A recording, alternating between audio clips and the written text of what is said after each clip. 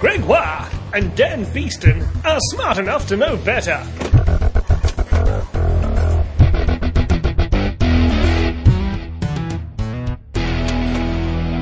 Welcome to Smart Enough to Know Better, a podcast of science, comedy, and ignorance. I've forgotten how to start this podcast. I'm Dan Beeston. And I'm Greg Wah. In episode 77, I'm going to tell you about the colour from outer space. then it's all aboard the SE2KB choo-choo train.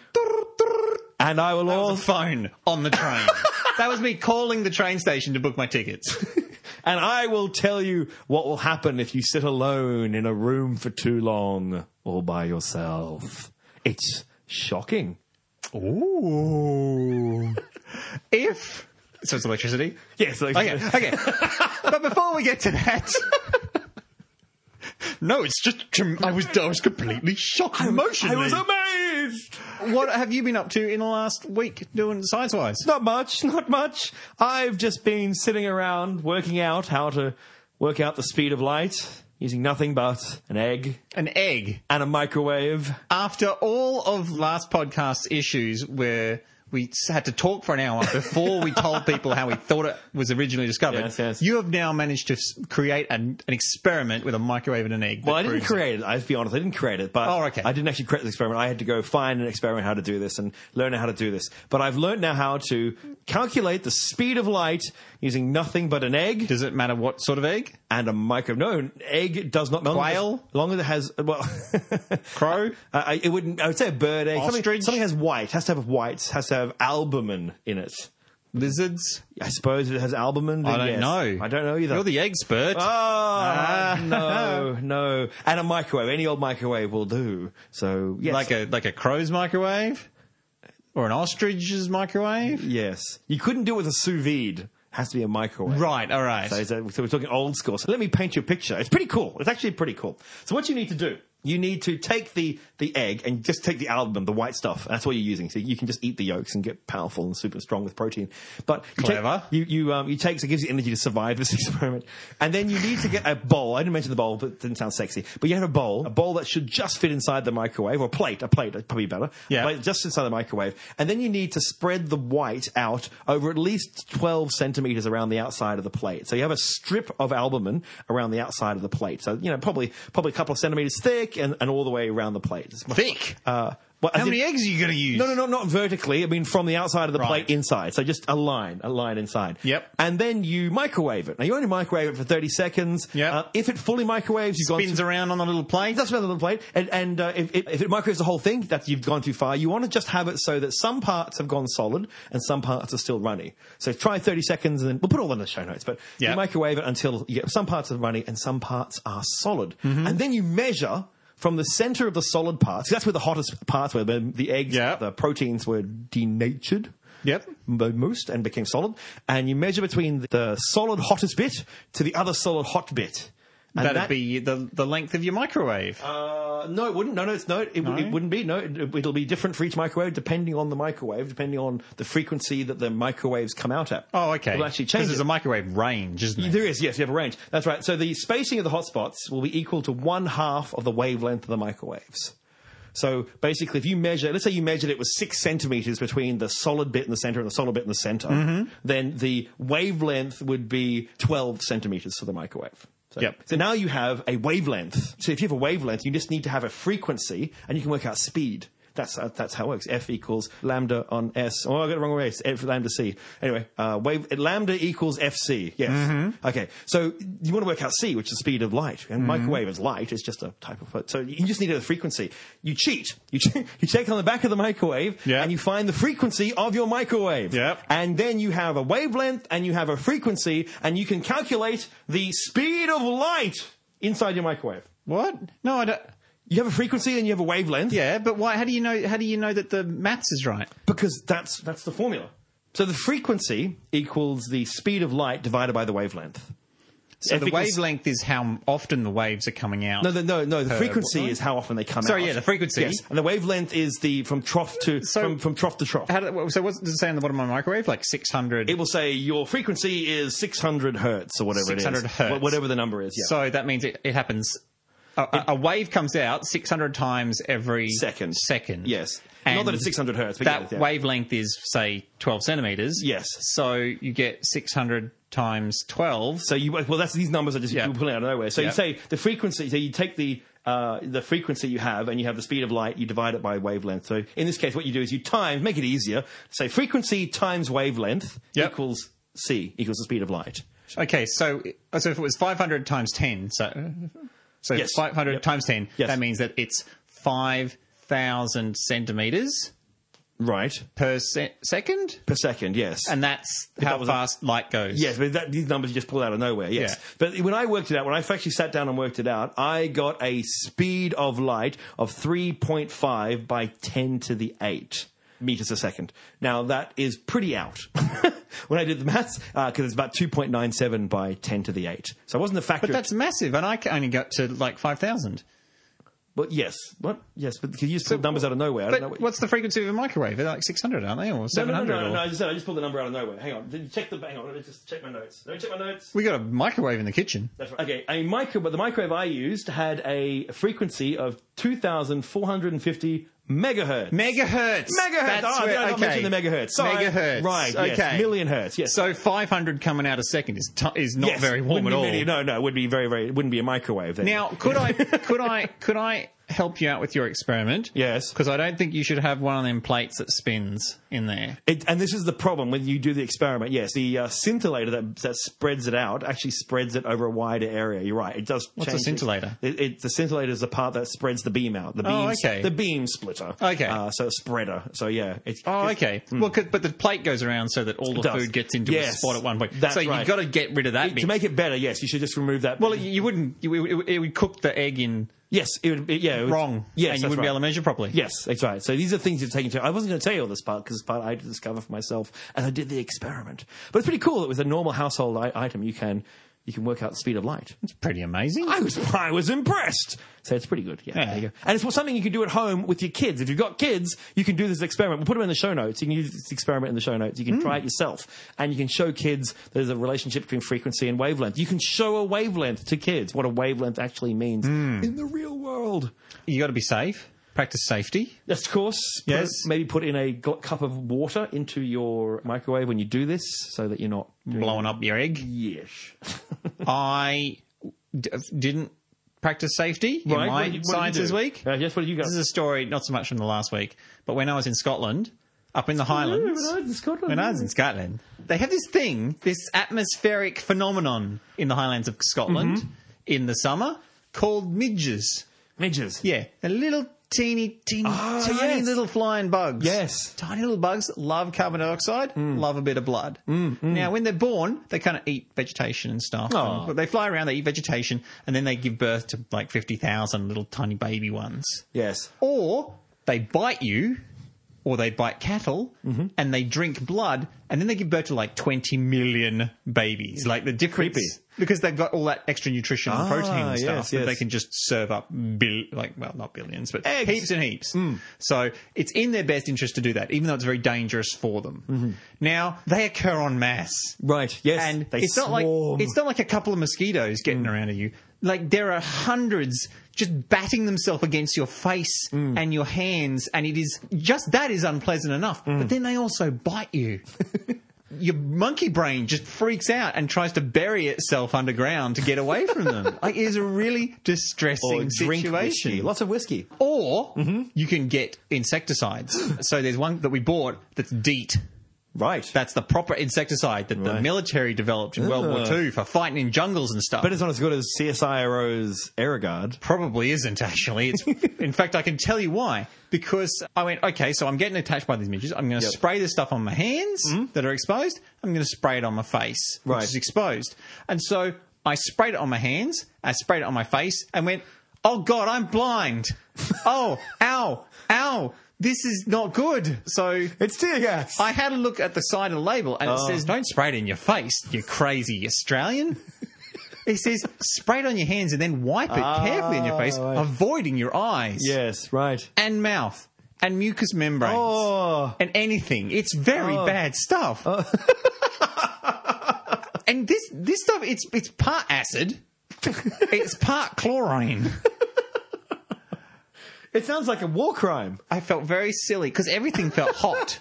Yes. Every mucous membrane I had felt hot. Oh. And I talked to people afterwards, and they said, well, actually, a lot of people don't really go in for that anymore because it is a pretty gross substance, and you've kind of got to wash it off after a couple of hours. Like it says on the label, use it, and then as soon as you don't need it anymore, Just get to wash the it sea. off. Get And to in the fact, sea. If you can get away with not using our product, probably that would be safe. There's literally a warning label saying, danger, do not use this product for its intended purpose. Unless absolutely necessary. You crazy bastard. And so what they're doing is they're now getting this moisturiser. And the moisturiser is not poisonous or toxic at all. And they rub this stuff on it. And this special type of moisturiser, it doesn't absorb into the skin as effectively. And it sort of sits on your skin as this sort of slick layer. Yes. And the midges come down and they can't get a purchase. They can't they can't grip onto you and then bite into your skin. They sit there and they kind of get stuck in it. So you get covered in these little teeny tiny bugs, but none of them can actually bite you because they can't figure out where you are in the slime. And they just bite each other instead. Oh, that'd be nice, wouldn't it? It kills them all. There can be only one giant midge. There'd be a maxi. Probably pretty easy to kill because they're invisible too. You walk out there, you go, oh, no midges. You start breathing a bit of CO2, and then suddenly you're getting bitten, and suddenly there's the things right in front of your eyes, but they get 20 centimetres away from your eye. They're too small to see, and they all vanish. Insect ninjas. So where do you live, Dan? What's your address? 40. Phone number is 0401. Oh, hang on, 01. Okay, good. Excellent. Yeah. Now that we've got your house and we've got My your... password for my bank account is capital L. No. 4. Stop speaking. So we've got your house, your house and your street, and we've got your suburb. Keep going. Tell me your address. Okay. So Brisbane, Good. Keep going. Southeast Queensland, Keep going. mid to southeast Queensland. No. To be sensible. Queensland. Thank you. Be Yes. sensible. Yes. Keep going. Sorry, what podcast are we on? Just bear with Okay, me. Australia, Yes. Keep going. Southern Hemisphere. Sure. Keep going. Chad 8, Fine. Chat 8. Good. Keep going. otherwise known as Earth. Earth. Good. Keep going. The solar system. Well, yeah, the Chad system, maybe. Yeah, but I suppose. Solar system. Keep going. Ooh, the Milky Way. Good. Keep going. There's some sort of quadrant, isn't it? Isn't there a galactic quadrant? Or is that Star Trek? I think it's Star Trek. Okay, Universe 1. Universe Prime. Oh, it's very Universe Prime central of you. Okay, coming back, there was something called the Virgo supercluster. The Milky Way has been considered to be part of this cluster, gravitationally bound cluster of galaxies. That's what I'm talking about. The quarter. Yeah. It's a quarter. That's right. Of the rest of everything else. Virgo supercluster. Very big supercluster. It's a very big, but it's definitely not a quarter of everything. But that's what we thought we were. That was our address, basically, the Virgo supercluster. Yep. Now astronomers have gone, we just realized that actually there's this tendril from the supercluster that goes out to this much larger cluster of superclusters. Oh. So what we thought the Virgo supercluster, which is a supercluster of galaxies, a massive cluster, is actually one small part of an even bigger supercluster of superclusters. Oh my goodness. So there's just we even thought more. we were on the tip of the octopus, but we're just on the tip of the tentacle. That's right. We are absolutely. So this thing they've decided to call the Laniakea, which is Hawaiian for immeasurable heaven. But they have measured it. Hey, suck it, Hawaii. That's like, Where are your tiki gods now? So Laniakea is 160 million parsecs across. That's 520 million light years across. 520 million light years across, which is crazy. Million light years. It's just, your brain just And goes Galactic Central Point is 100,000 light years across. And then you took 520. 200,000. I think it's 100,000 from side to side. About Wait, what's the Monty Python song? It's 100,000. I think it's 100,000. It's 100,000 light years diameter, side to side. It's 100,000. Thank you. Yeah. Yes, it's Yeah. 520 million light years, this whole Laniakea, and contains the mass of 100 million billion stars. Or suns. Or chads. So, Well, That's not how it works. They're stars. Oh. You don't call them all Chads. That's the whole point of naming our star is because it's the one Chad. It's not named. No, you're right. So that we can discern it from all the others. You're as bad as the people from the Nature Podcast. No. Whoa. Steady on. No. Why do we do that? Sorry, I didn't mean because when people are measuring things, they do measure things because some stars are much like 1/8 the size of us Chad, and some are like 400 times bigger than Chad, mass wise. So a lot of the time we do measure things as the size of the sun. This would be 500,000 solar masses. See. So Chad masses. I wasn't really wrong. Okay, you weren't saying all the stars were other Chads. No. You were saying that the mass added up would equal 100 Earth's million billion Chads. The Earth's sun and 1 million billion That's right. of them. That's right. So Okay. I'm not as bad as the Nature Podcast. We need to... Sorry. That's one thing. So we live in Laniakea. That's our kids, and then you write the universe after that if you want to get exciting. Now imagine if you took all those stars, and you worked out their colours. So you took like the colour of the galaxies, so all those galaxies.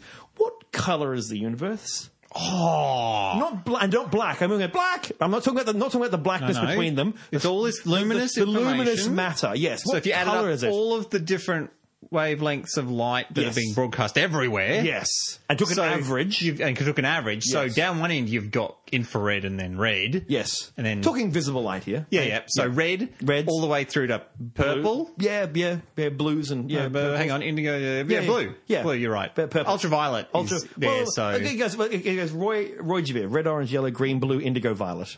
So violet. Okay, so red to violet. You would expect. I would expect. That it would be bang in the middle between red and violet. So if it mixed all the colours together, what would that give you? If all equally, if you mixed, if you mixed them all together, then you'd expect them to be white. Yeah. But if there was any imbalance down one end to the other, it would get a little bit pinker or a little bit bluer. Yep. So what's your guess? You're absolutely right. You're spot on the money. It's amazing to watch. Okay. So that was a compliment. Is it slightly blue or slightly redder? If you were to pick a colour, what colour instinctively, I want to pick completely white. But maybe you're right. Maybe I'm right, but doesn't the colour get shifted? Or we're not thinking about the shifting of colour? We're talking about the colours we can see from our point of view right now. So things that are very far away would be redshifted. Wouldn't everything be going away from us? So a lot of things. Not everything is. But on average, more things are moving away from us. Yes, which means it's going to shift into the blue. It's going to blue shift. No, redshift? Redshift. So I'd say... I gave him no hint. I just stared him down. It's a little bit more pink. Well done. You're not exactly the right reason, but you are right. It's a beige. I'm showing Dan the colour of the universe. Beige? It's beige. The universe is slightly beige. No. It is. No, this explains everything.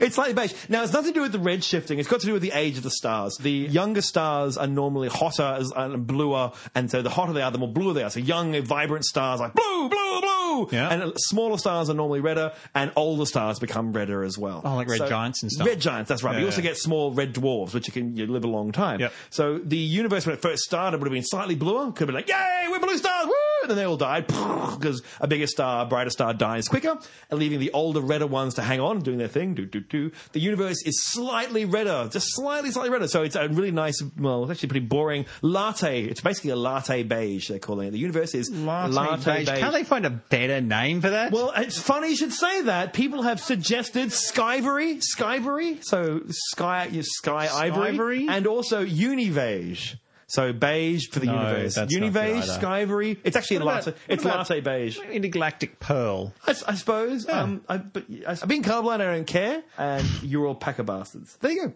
Because I can't see that's not white, but it's not. The only reason I know it's not white is because I tried to see what it was like to be colourblind the other day. What I did is I looked at the sun. No, that's not what I did. Oh, don't worry, I squinted. No, stop. What I did was I closed my eyes and then I looked at the sun, and then my eyes were all red, and I tried to saturate my cones with red light until it kind of just tired them all out. I see. So I tried to tire out all my red cones, and then I went back inside and opened my eyes, and everything was kind of like all the red was stripped out. Right. When I looked at red stuff, it still looked pretty red. Yeah, So, you still your brain can still understand what red is. yeah. It doesn't make the way. But it was pretty interesting. You can little go experiment. online and type in colour blindness and see picture how it will I look. know, but I wanted to experience it. Oh, okay. So, well, it's experiencing it, changing the hues. the weird thing is, I've now got this weird black circle that everywhere that I look.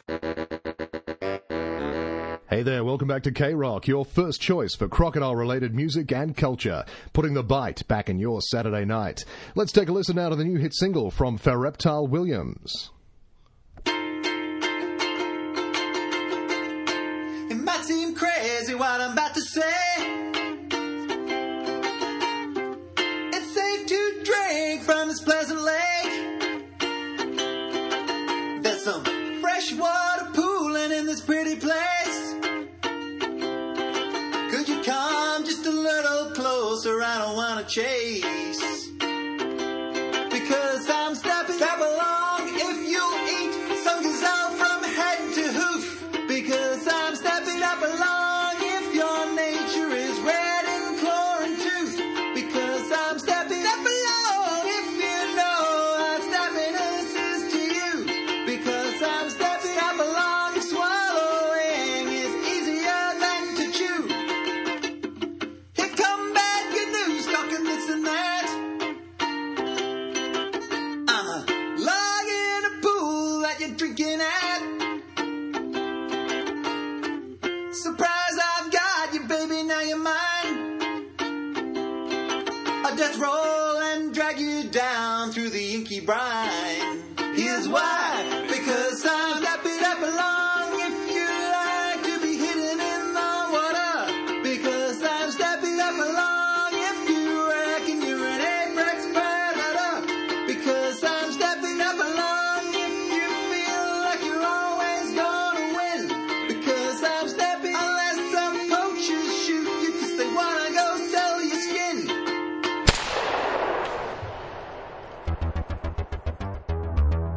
God damn it, they've called us out. Who? Our listeners. Really? Yes. They're onto us. Quick. Scorched earth policy. Burn everything. Do you remember when we had a bit of a laugh at Dr. Emoto and his rice experiment? Oh, yes. Do you remember what you said at the time? I said that Dan would do the experiment. You said, if... we're going to do the experiment, Yes. but only if one of our listeners does the Oh, experiment. yes. They wouldn't do that. For a month. They wouldn't. So what they're going to do is they're going to get 4 jars of rice and they're going to... That's right. Be nice to one and mean to one and not engage with one. Yeah, and then just talk, read the newspaper to one. You underestimate how petty and stubborn our listeners someone done are. it? You are familiar with our listener, Michael Barnes. I am, yes. He has written in before. Well, now he's written in again. Good. With an entire experiment. So much wasted time. He's recreated the rice experiment. Yes. So what he's done is he got a kilo of uncooked rice, mixed it with tap water and cooked it for 30 minutes, and then put them into jars. The jars were rinsed and washed in a proper environment that requires them to be rinsed and washed properly. Okay, yes. And labelled A, B, C, and D. Right. Okay. Jar 1 was read the alphabet each day. Right. Jar B was told it was hated, despised, disgusted, and informed that it would die alone, unloved, unmourned, and unnoticed. Jar C was left to stand for the time, ignored. Jar D was told it was brilliant, elegant, excellent, glittering, impressive, outstanding, transcendent, glorious, noble, majestic. Okay. Yes. And then he's gone day by day for 30 days. Oh, my goodness. Can we Showing- link to all this information? Oh, yeah. I'll be posting it on the website. Wow. Now, what happened is in Dr. Emoto's experiment, he saw that they had used open beakers to hold the samples. He realised this on day 2. Yes. Day 2, he saw B and C bubbling Oh, okay. because they were fermenting. Yes, yeah. The pressure. So he decided to leave the lids slightly ajar. Yep. Almost a joke. Yep. And because he had no interest in seeing the jars explode and kill everyone. Fingers on the throat equals death. Okay, day 3, bubbles in all the jars. Day 4, very weak sour odour, like very dilute vinegar and piss. Not unlike, I haven't read this bit before, not unlike some of the cask wine I drank at university. More bubbles, odour, now a poorly maintained sharehouse toilet with whiffs of sulphur. Day 6, all bubbling. Day 10, sample D was found to have a small grey-green mould fungus on the surface. Ooh. Day 15, samples continue to bubble. Sample B is discoloured orange. Right. Stained orange. There are photos. Yes. Day 24, bubbling has ceased in sample A and B. I no longer smell the jars because I almost threw up the previous day when I intended to smell them. So then the bubbling starts stopping. Mm-hmm. The mould contamination occurred in number D, so now they're both orange. Yes, good. Final results. Number 1, they are another set of data to add to the study. Number 2, do not try to use odour as a measure, or if you do, get a machine to do it. Contamination is observed in my experiment, and in Dr. Emoto's rice experiment, I believe it is far more likely to have come from the air rather than a product of any emotional waves. I base this on the fact that in both mine and the doctor's case, the samples were open to the air, but in Miss Carrie Poppy's experiment, where she kept the samples closed, no such contamination was observed. Sure. So what do we find? Does being nice to rice make it not spoil? Well, B and D. Yes. B was told it was hated. Yes. And D was told it was loved. Yes. And they're the ones that had an orange contamination. Oh, so it's emotions. Being emotions ruin everything, good or bad. So Is that what we're basically, discovering? not only have you made us have to do this stupid and worthless experiment ourselves, There's no such thing as a worthless experiment. But- No such thing. but we've actually added to Dr. Emoto's research that emotions have something to do with it. Well, no, we discovered good or bad, it makes no difference. Talking to them is what we could assume that would be something. That's an assumption we could make. Well, no, you see, we can't make any assumptions at this point because that we're just got to be open to the results. Yeah, that's right. But Yes. I'm pretty sure that The prediction was that a positive emotion would lead to less spoilage. We have proven that wrong. Well, this experiment has shown that to be incorrect. Yes. That prediction is not correct. Yeah. So now we have to do another experiment where we would say, does any emotion, therefore... So you'd have to do different emotions. I think what we've discovered is that we can't let these things be open to the possibility Absolutely. of, Yeah, of course. contamination. Yes. So I think that so far all these experiments are very bad and that we need to do it properly. Why didn't the other two become full of fungus? Like, I mean, if it was in the environment, the ones that were being in a newspaper or ignored, they didn't get fungus in them. So if it's in the same environment, they should have all got fungus. You'd think so. Maybe there's other reasons. We don't know. Maybe it was an acidity level difference. Lots of different reasons. I think we should get some plastic containers and, well, we have to redo the experiment now. Yes, and we have to seal it up entirely. Seal it up. So thank you very much. It's brilliant. Thank you, Michael Barnes. Michael Barnes. How amazing is How that? dedicated you are. I'm delighted. Dan is disgusted. That'll be 2 emotional states we can use next time. Greg, look at what I made. A blanket? And you made it yourself? Sure did. I'm really proud of this. I hand wove the thread and everything. Oh, it looks gorgeous. Such intricate detail. And look at the way I wove these little SE2KB logos into the fabric. That's amazing. And here, I wove tassels into the edge. Feels lovely. I just wish I could weave faster. Then I could make a blanket for you really quickly. Oh, that's really sweet, man. If only I could weave 24 hours a day, you could have a handmade blanket of your very own. That's really thoughtful, but it's okay. I just love touching this blanket. It's so soft. And touch the detailing. Here. It's gorgeous. You are so clever. Oh, stop. It's nothing. It's not nothing. It's wonderful. You're wonderful. This is why I want to make you a blanket quickly. You get me. For heaven's sake, you two. Get a loom. Dan, Yes. you are alone in a room. Oh, God, you were the ghost the whole time. Not right now. Imagine that you are... Oh, God. You are alone in a room just by yourself. Okay. And you are left there for... Stop. Put your clothes back on. What? I thought I was alone. No, it's a thought experiment. Okay, I'm thinking. Put your mental clothes back on. Come on. Anyway, this is the point. You're left there for 15 minutes. Okay, I'm totally naked. Would you enjoy that experience or not, do you think? By myself for By yourself, 15 minutes. That's what you Alone in a room. And would that be considered a positive experience or a negative experience to you? All there is a chair that you're sitting on. That's it. There's nothing on the walls. They're all Univage walls. And nothing to look at, nothing exciting at all. No, window that to would look out. that would be a negative. That would for be a me. negative? Yeah, I don't like that. That's what most people... There's been a test done about this very thing. At Harvard and the University of Virginia have done an experiment where they got people to go into a room and sit down for 15 minutes and then ask them whether or not they enjoyed the experience of sitting by themselves for 15 minutes.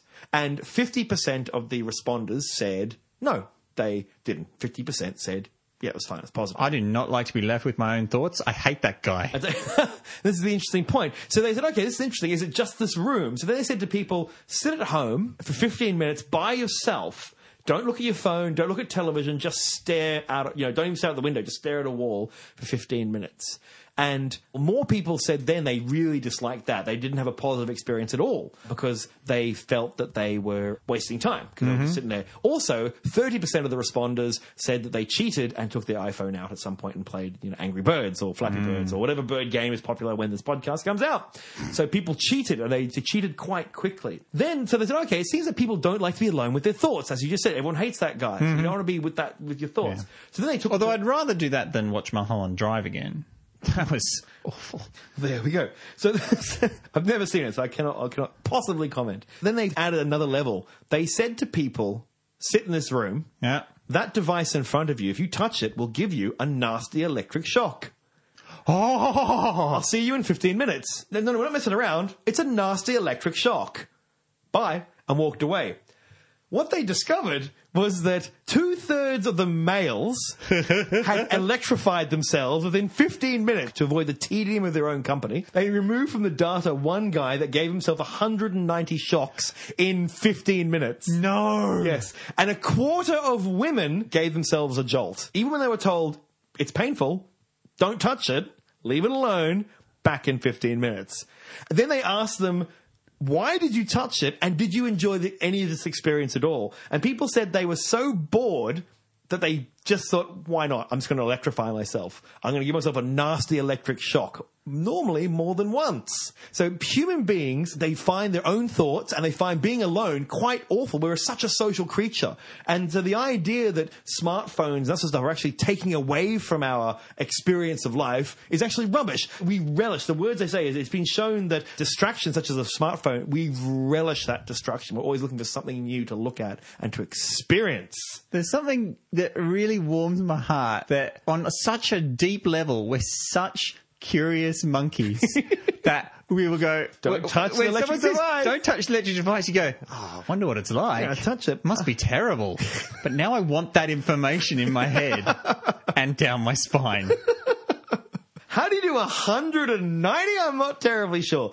But that takes dedication. But I'm human beings. I love you to death. Maybe he couldn't let go. It's like, help me, help me, help. 14 and a half more minutes.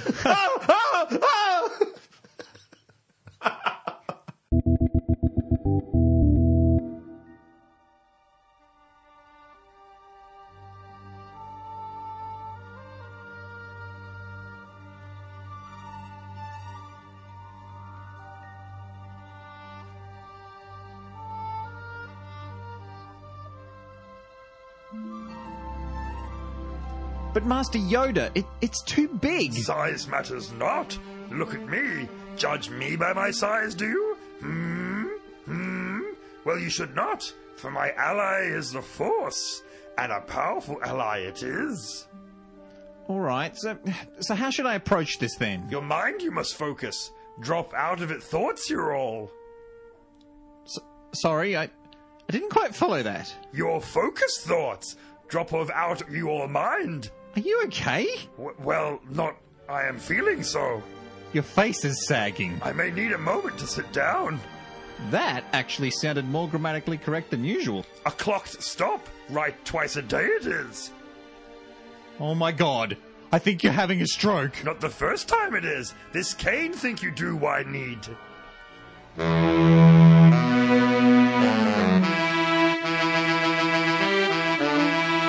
We we tend to go off on tangents a little bit on this podcast. Do we ever? Okay, but it's time to get back on track. Sasquatch or Bigfoot, who is who? It's all going down at the Crypto Zoo.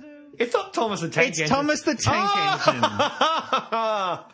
A listener called Philip Muir said, you guys are smart, but are you smart enough to explain Thomas the Tank Engine?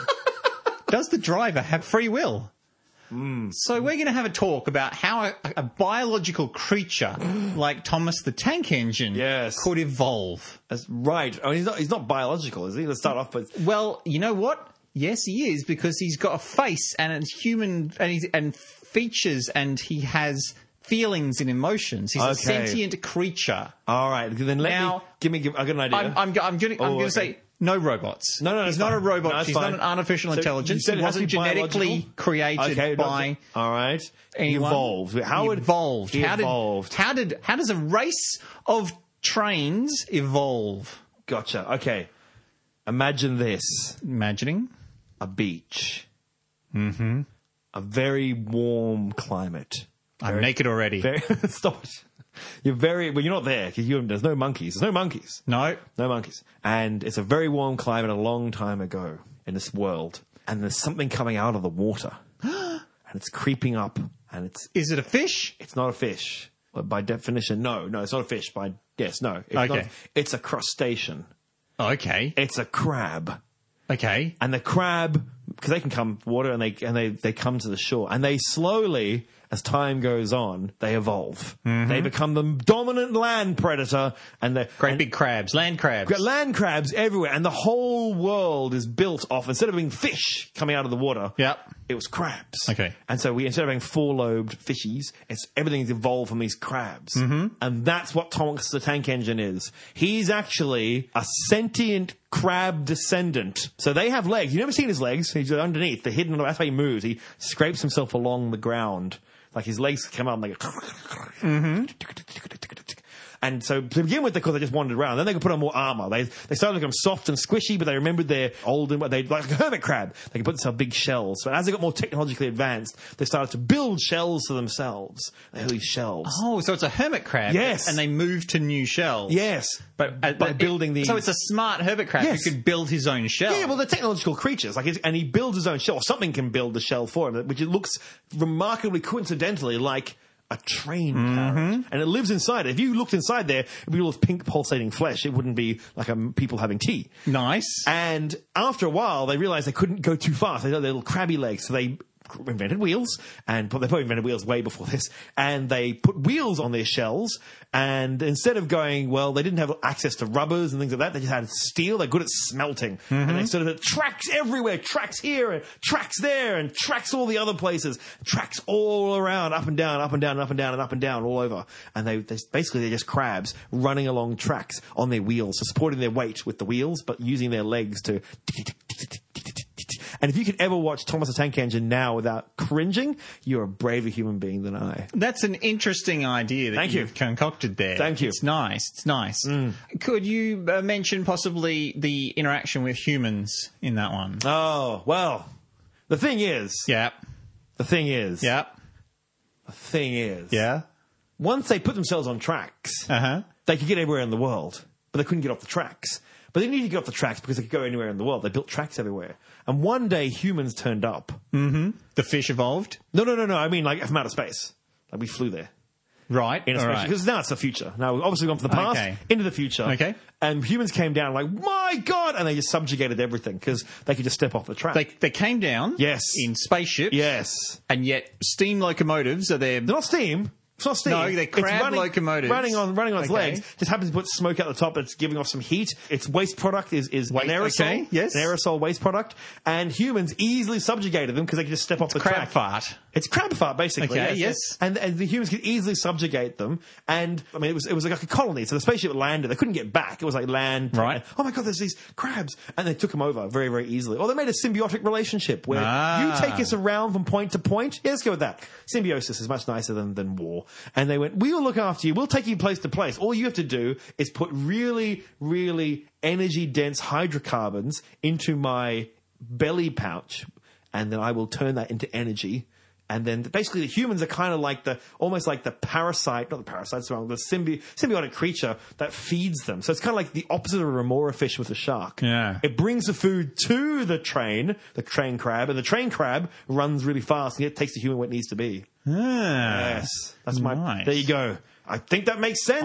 I certainly love the hermit crab one. Yeah. That's fascinating. Thank you. I did not go off in that direction. Oh, okay. Yes. In my world, the tracks are a naturally forming part of the environment. Oh, okay. And so what you do is you have these creatures that evolve in this area. So you've got a train, the ancestor to the trains. Right, yes. And they evolve at the same time as the human creatures. Oh, right. So the human creatures evolve to bring them the food, the coal. Oh. And the train We both creatures- went the same path that way. Yeah, and the train creatures have evolved to take the humans to more coal and more human food. But what were they? What are these train creatures? We have nothing on our planet that is train creatures, like a brontosaurus? What is it? It's is it a dinosaur? You know what? I like your crab thing. I see. like the carapace idea.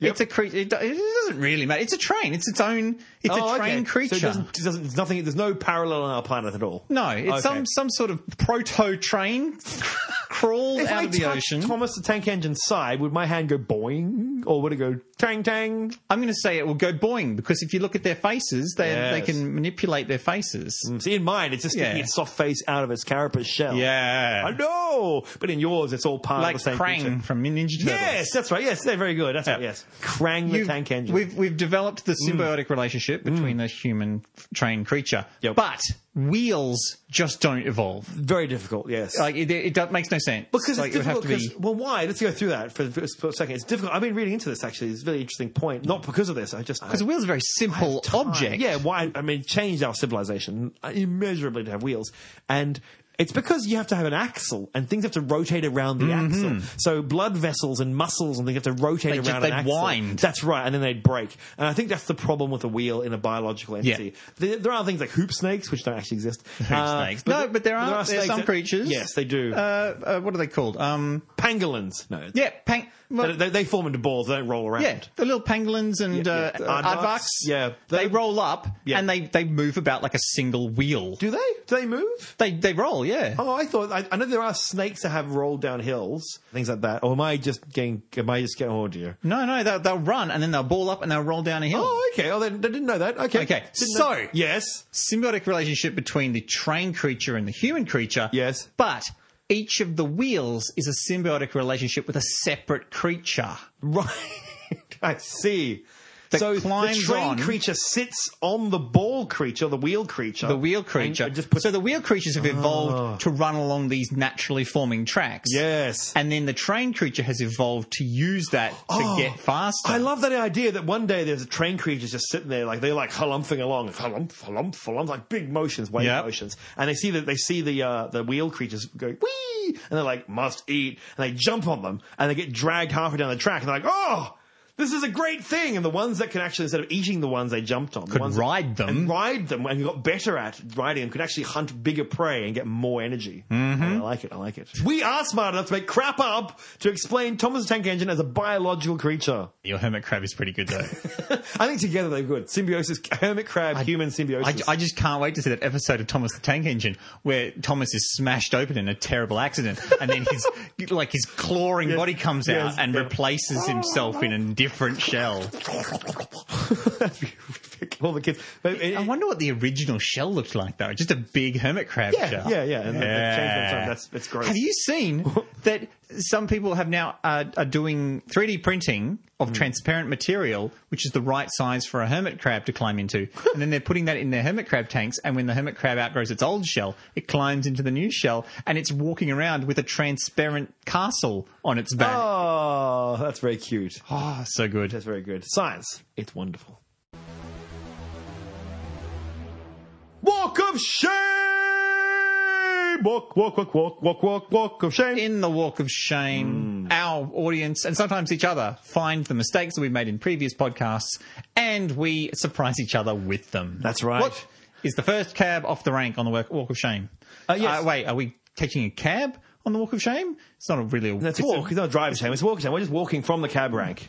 drunkenly. Okay, cool. It's too late in the day and there's too many people there. We'll walk off. Yes, you made a comment in the past that gluten damages the stomach lining. And actually, it doesn't, for people who are gluten intolerant. It doesn't. It's the cilia in the small intestines that are damaged, not the stomach lining itself. Cilia in the small intestines. Oh, okay. There you go. That's what gluten intolerance actually hurts. Celiac disease and that sort of stuff. Okay. So that was something that you got wrong. But don't worry. The same person, this is Fault from the forums, points out that I screwed up big time when it comes to talking about evolution. I dropped all sorts of racist crap when I discussed, months ago now, many episodes ago, when I talked about Africans being more primordial. And I can't believe I said that, but I did. I went back and checked it. Wow! I said horrible things. And how that Indigenous Australians are closer to the original beginning African human beings. Totally wrong! How does that... I don't remember you saying that. I did. I definitely did. I have to find out what it is, but yes, I did. All right. So Aboriginal people are not close to Africans at all because their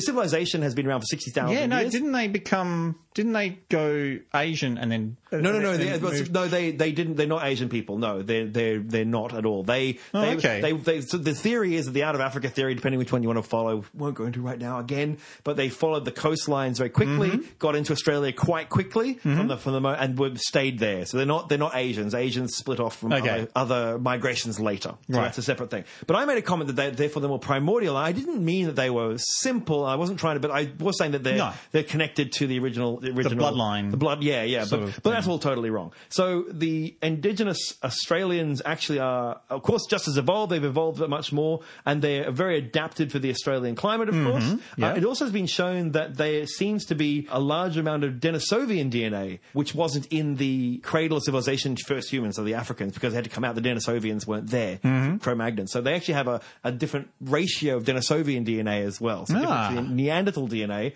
or Cro-Magnon or Homo sapiens, whatever you want to call us, DNA as well. So yes, I'm sorry, Aboriginal people. I wasn't trying to be nasty about that. I wasn't trying to say that you were simple, but you had actually evolved quite a bit to survive for 60,000 years, which kind of makes sense. Well, everyone's evolving at the same sort of speed, depending on lifespans. I did kind of imply that they'd stopped as a more primordial form, which was a bit weird of me to say. Yeah. The other thing I would say is about lactose. I made the comment that the African people can't deal with lactose as much as the white people. Yep. And it seems that's a totally skewed way of looking at it as well. Yeah. There are African people who can deal with lactose because they drank the milk of the animals around them and they developed the ability just as much as the Europeans did. It's just that more Europeans have developed the ability because we came from a smaller seed stock where there was a lot more African people spread out over a much wider area. All right. So there are African people who can deal with it, and there are Asian people who can deal with it. There are Asian people who can't deal with it. There are European people who can't deal with it. It's not as easy to go white people can, black people can't, yellow people kind of can.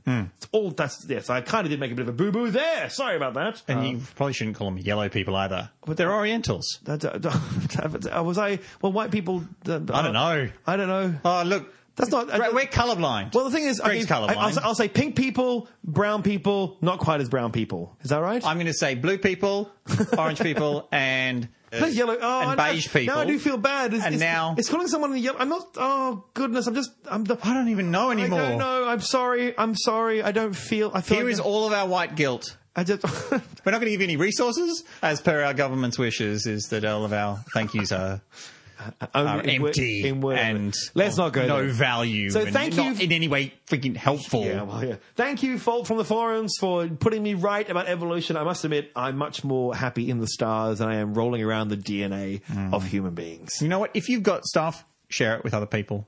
That's what I reckon. Yes, DNA. What are you implying? No, that's not. Why not? Knock yourself out. Have fun, kids. Let's move on to the next part of the Walk of Shame, because this, I feel, is dangerous territory. All right. Name them after Dan. I once told you that 2 animals had been to the moon. Yes. Do you remember what they were? Human beings? Yes. Damn. Oh, that weird. Yeah, that's that weird little buggy thing. Yes. That's on our skin. A Demodex. Thank you. Yes. Turns out 3 animals have been to the moon. Right. Demodex follicularum and Demodex brevis. They're very different? No, not really, but they're a bit different. They're 2 different species. Right. But they both live on almost all human beings. Okay. And so they've both very probably all been to the moon. Right, okay, cool. Oh, well, there you go. Technically correct, the best kind of correct. Yeah. You were right about those chips in Who said that, by the credit way? cards. Who put you right? Me. I found it. Oh, good, excellent. Dan put Greg right. No, Dan put Dan right. Dan right. Dan put Dan right. Hooray! And so I put. But what made you think of it? I think I found it. I love reading about these horrible change. little bugs that are all. I spend a lot of my time reading about whatever is crawling all over me. Ladies. You were right. Woohoo! Now, we were talking about credit card chips and how you can go to the PayPass thing and just wipe it over PayPass. it. PayPass thing and wipe it over PayPass. it. PayPass. And you can wipe it over it and it can send a little signal, but it needs power to do that. And you said there must be a little capacitor in there or something. Yeah. And I said, and you're right. Oh, good. Hooray! Full stop. About the inductive coupling of credit card chips having capacitors. The coils that are affected are capacitively charged. Right, okay. Yep. So cool. you're right about that. Yes. You move a metal bit of wire through a magnetic field and you create electric charge. Yes. I don't know. When I looked at it and read it, it said capacitively charged. Right. That sounds like what Greg Sounds said. like Greg, that's what he said with his mouth. Good on Greg. Good. Okay, I've been angry. So why was that a walk of shame? No, because I wasn't sure. I didn't know. And right. I wanted to say, you were dead right about that. Because you went, I think there should be a capacitor. I'm just confused about getting something right in the podcast. No, it's a walk of shame for me. Right. I basically said, well, who knows? No That's one a could dumb possibly idea. find out. No one could ever know. And then I found out and went, no, you're right. Thank you, Madan. That's very nice. So no walk of shame there. No walking for that phew. one. Right. Oh, okay. So I showed a lot of anger towards this person earlier in the podcast. Michael Barnes. My good friend Michael Barnes. Friend of the show, Michael Barnes. Now, there was a... You've made one man very happy. But that is not confirmed. I have to sign something. Now, he noticed that we were talking about a new type of warp drive that NASA had some wonderful... The Abakari It had drive? big rings around it. Yes. You said that it bunches up space behind you and stretches out in front of you. Yes. He says, what I believe Greg Wire is referring to is the Alcubierre drive. Alcubierre, yes. In 1994, a theoretical physicist by the name of Miguel Alcubierre proposed the Alcubierre metric based on the solution of Einstein's field equations and blah, blah, blah, math stuff. Science, math, yeah. By changing the geometry of space by creating a wave that would cause the fabric of space ahead of the spacecraft to contract and become smaller and the space behind it to expand, the ship would then ride the wave inside a region of flat space known as a warp bubble and would not move within this bubble but instead be carried along as the region itself moves due to the actions of the drive. Yes. This doesn't alter the fact that if such a drive was built that accomplished what Mr. Wah was proposing, space banking up behind it and space stretching out ahead of it, what you would have created then is this spaceship with an anti-warp drive that would basically be almost impossible to get anywhere with unless you're in reverse. Unless you were backing up, that's right. You're not going anywhere. Back up. Because you've stretched space so far that no matter how much you try, you're not going to get anywhere because space is too big behind you, in front of you. Yes. And all the space is squished up behind you. Got it. Yes. So too big in front of you. So as long as you put it at beep, beep, beep, the whole universe will be full of people backing up. Yeah, but then the Doppler effect is going to make it sound really weird. It's going to be like too high for the human ear to hear as it like backs into you, and then as it goes away from you, it's going to be subsonic, so it's going to run over you, go subsonic, and then you're going to evacuate your bowels. Couldn't you just turn the ship round? Yeah, but you could do a U-E in reverse, yes, but you're still going backwards, Greg. You could do a U-turn and you could back up to your destination, but that's a stupid thing to do. What happens if your spaceship is a big ball? There's no back and front. It's just a big ball. Oh, let me assure you, your spaceship is a big ball. You know what I've missed since you went away and what we have had you the missed? special. Me? We did the, Is it me? I missed you, and we did my the special sparkling repartee. That's right. I also missed the song. Oh no, I haven't missed that at all. No, come on. We've got some lovely songs. Oh, it's been lovely. Just the silence, the silence, and the vague call of my wife going, "These fucking midges! What is wrong with these things? Let's go! This is a terrible thing to do! Oh God, get me in the car! Oh, they're in my nose! They're in my nose!" Well, this should be better than that. Hopefully. So relaxing. It should be better than that. So this is Sarah Donner, and she does a great little song called The Rebuttal of Schrodinger's cat. Is ceradonna like an element or something, or a spice? Ceradonna sounds like a spice. Part of the brain. He got shot in the ceradonna. Got a shot in the ceradonna, yes. In multiple states at the same time, I'll take the one where I'm still alive. When I get out, I live with Einstein, and I will because I have 9 lives. I will chase your theory, it's just made of string. Without observation, I'm doing all the things. I would not be in this box with cyanide if I could call Peter in 1935. Open up and measure this absurdity. I'll teach you about superposition with my claws and teeth in multiple states at the same time.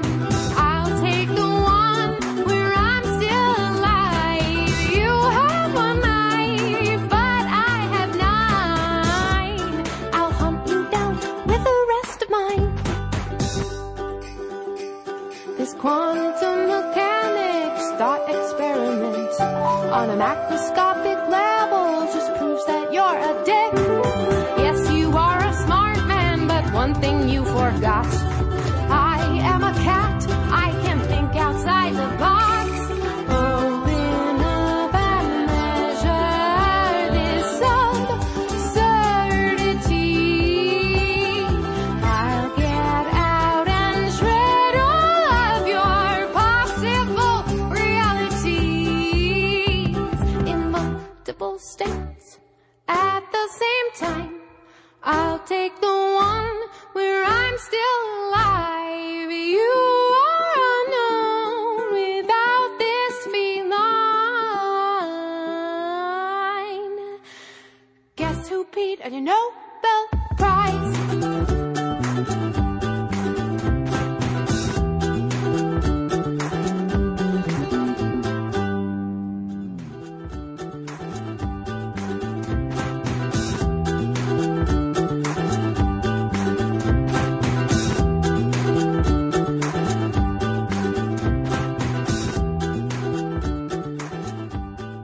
The Rebuttal of Schrodinger's Cat by Sarah Donner. That was really sweet. I knew you'd like it. You know I knew you'd like it. It's got the most annoying instrument in the universe in it. That's not the human vuvuzela. voice? That's not. It's not the vuvuzela. It's the ukulele. I don't mind a ukulele. I know you don't. You're all about the uke. You're a uke master. Oh, I wouldn't say that. Don't be silly. I know my way around a uke. I was given a ukulele. I don't know if you call it a uke. People call it ukes? No, is that just a thing? Not if you're unless you're a tosser. Oh, okay, right, fair enough. Oh, very, very good. Yeah, you're allowed to do it if you're very, very good. I got given a ukulele for my birthday 4 years ago, and I've never taken it out of the package. I'm very proud of that. I managed to just go, oh, God, it's a small guitar.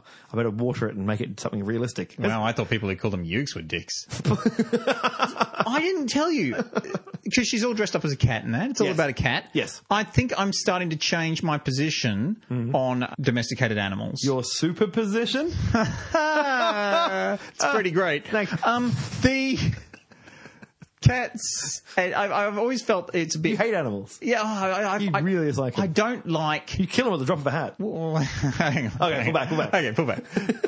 I've never been really strong on the idea of domesticating animals. I feel that the idea that human beings sort of bend them to their will. Yes. To go, we'll do this. And then I'm like, I don't... so I'm like, okay, so if it's valuable to us and it helps with our survival, like sheepdogs and stuff, I don't mind training them or getting cats into mouse for us and stuff. Yeah. But then suddenly there's pets that we've neotenized them and we breed them just so that they're our playthings in our lives. But also they decrease pressure and tension and things like that. It's been shown to have an effect. You've said this, and it's been shown. I know, Not just me saying and it. that's And I can see some value there. But you're a hypochondriac. You would love to have an animal go, I'm dying. Oh, pussycat, I've got cancer. The cat will go, No. You can forget about things like toxoplasmosis they can bring into the house. Oh, just because don't make jokes about people's cats. Oh no, I made the joke. I was in a bit of a playful mood, and I saw it on Twitter. Someone was like, a friend of mine was like, look what's in the house. Look what's just been invited into the house. And there's a little picture of this really cute kitten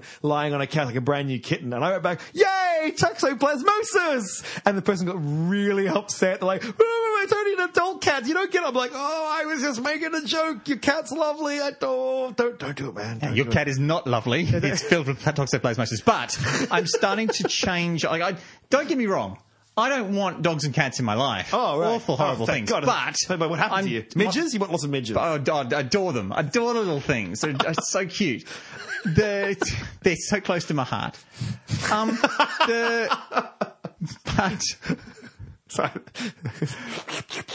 Because I've always found it a bit the idea that human beings bend these animals to their will, absolutely, just so that they can go and genetically modify the heck out of them for years, just to be delighted at these when they come home. The dog's like, "You're great." It's like, "Oh yes, I am great. I'm Homo sapien and I'm great. Thank you, canine." So I've Canis, well done, you. Yeah, and so that hasn't sat well with me. Sure. But I learned a little bit recently that has made me go, actually, when we first met, Canis, we didn't just go... Canis lupus. Yeah. We didn't just go, we're going to make them bite them to... No. Basically, the dogs, the wolves, had just as much decision in that as we did. Yes. And we actually evolved together to form a symbiotic relationship of them benefiting from being with us and us benefiting from being with them. Mm-hmm. And I realised it was actually a very arrogant point of me to go, Homo sapiens are making all the calls because they haven't been making all the calls. We can actually find things that have changed in us because of dogs, because of cats. Yeah. There are evolutionary changes. Toxoplasmosis. Toxoplasmosis one. Yes, we like to hide on top of branches and get it plucked off by birds. Yes, there is something about we are different because of it. I'm always fascinated by cats. There's been evidence that cats, when they're upset or questioning, make a cry which is eerily similar to the cry of a newborn human baby. And they only do that with humans, don't they? Yes, they know that we get attracted to the sound of our own young, and therefore they go, wow, and we go, it's a baby, must hold the baby. Yeah, cats don't meow to each other. Not like that. Not like at that pitch. Not at that like pitch. They're like, ah! That's what they only scream. Yeah. They hate each other. God, cats hate each other. Oh yeah, cool. I can. That's one thing cats and I agree with is other cats suck. I'm really sorry about blowing out your thing there. Yeah, really sorry about blowing out the mic and the equipment. Yeah. How about my fucking eardrum? Welcome back, Dad. What? You have been listening to Greg at smartenough.org. And you have been listening to Dan at smartenough.org. It's an absolute pleasure to have you back, Dan. I'm glad you didn't get killed in the Highlands of Scotland, which may be its own separate country by the time this podcast comes out. Oh, that would be exciting. Well, yeah. Either way. Or either way, yeah. I have no preference. I saw this wonderful thing on Facebook where it was like, Scotland was like, I'm leaving you. And England was like, you can't. And Scotland's like, it's too late. And England goes, I'm pregnant. What would he give birth to? The Shetlands? Well, no, another one, little tiny prince. Oh, yeah, see the Queen Kate Middleton is. Yes, I read a great theory that actually she got knocked up. She got knocked up so that they could have a baby. So everyone would want to leave. You're like, what? It made no sense. It's like, oh no, I love that. I used to have the idea that James Bond burst through the window like 3 months ago, like da da da, I'm out, boom, da da da da da. Scotland, it has to stay. You can follow us on Twitter at SE2KB. And also on Facebook at SE2KB. And you can make us very happy by going to iTunes and rating us or giving a little review. And you haven't been. Yeah. You. Not the people who have. Not you and you and you who definitely have. Yeah, you guys are good. You guys are solid. You. Yes, you. No, don't look around. I'm in your head and I'm talking to you. You haven't. We know you haven't because we know how many listeners we have and how many people rate people on iTunes. And you've just... Yeah, You've let us down. We've spent like 8 hours making this individual podcast. And that's not a reason. All that's not a you reason need to do is spend like 60 seconds. I 60 know sec- it's confusing. You've got to go to iTunes and then you've got to type in the search thing. And iTunes stories. But you're smarter than Steve Jobs or Jonathan Ives. Is it Jonathan Ives? Jonathan Ivey? I don't know. Is it Steve Tim Jobs? Cook? Tim Cook. Oh, God, there's another one. Johnny Ives. Oh, Did yeah. Johnny Ives, did he die? Did he die? Oh, not yet. Oh, okay. So anyway, you're smarter than those Apple people, those geniuses, so-called. Yeah. Go into iTunes and show them how clever you are.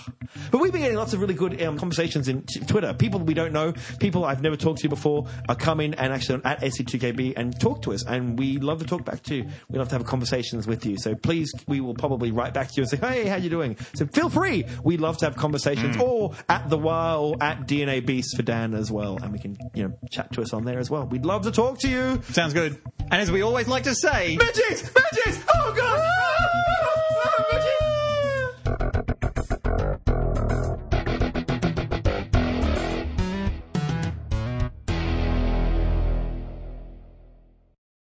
I'm just a little bit quieter, I think. That's okay? I think you're just a little bit further away from the mic, but... I can get right on. No, that's fine. I can get right on this bad boy. I've already turned it up. Now it's too loud. Move the back. Get back from the microphone.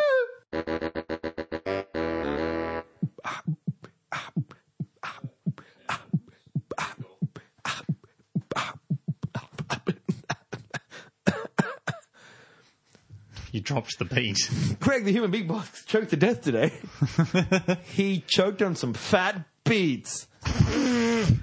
Footnotes! He was arguing, he was going, no, I'm absolutely right. And I was sitting there going, I want to write you a letter to say, oh my God, don't just spout crap that you don't understand. That's our job. I was watching you as a pot getting blacker and blacker and blacker. Oh, so much hate. That's the spirit. Now it's time to warm ourselves to our audience.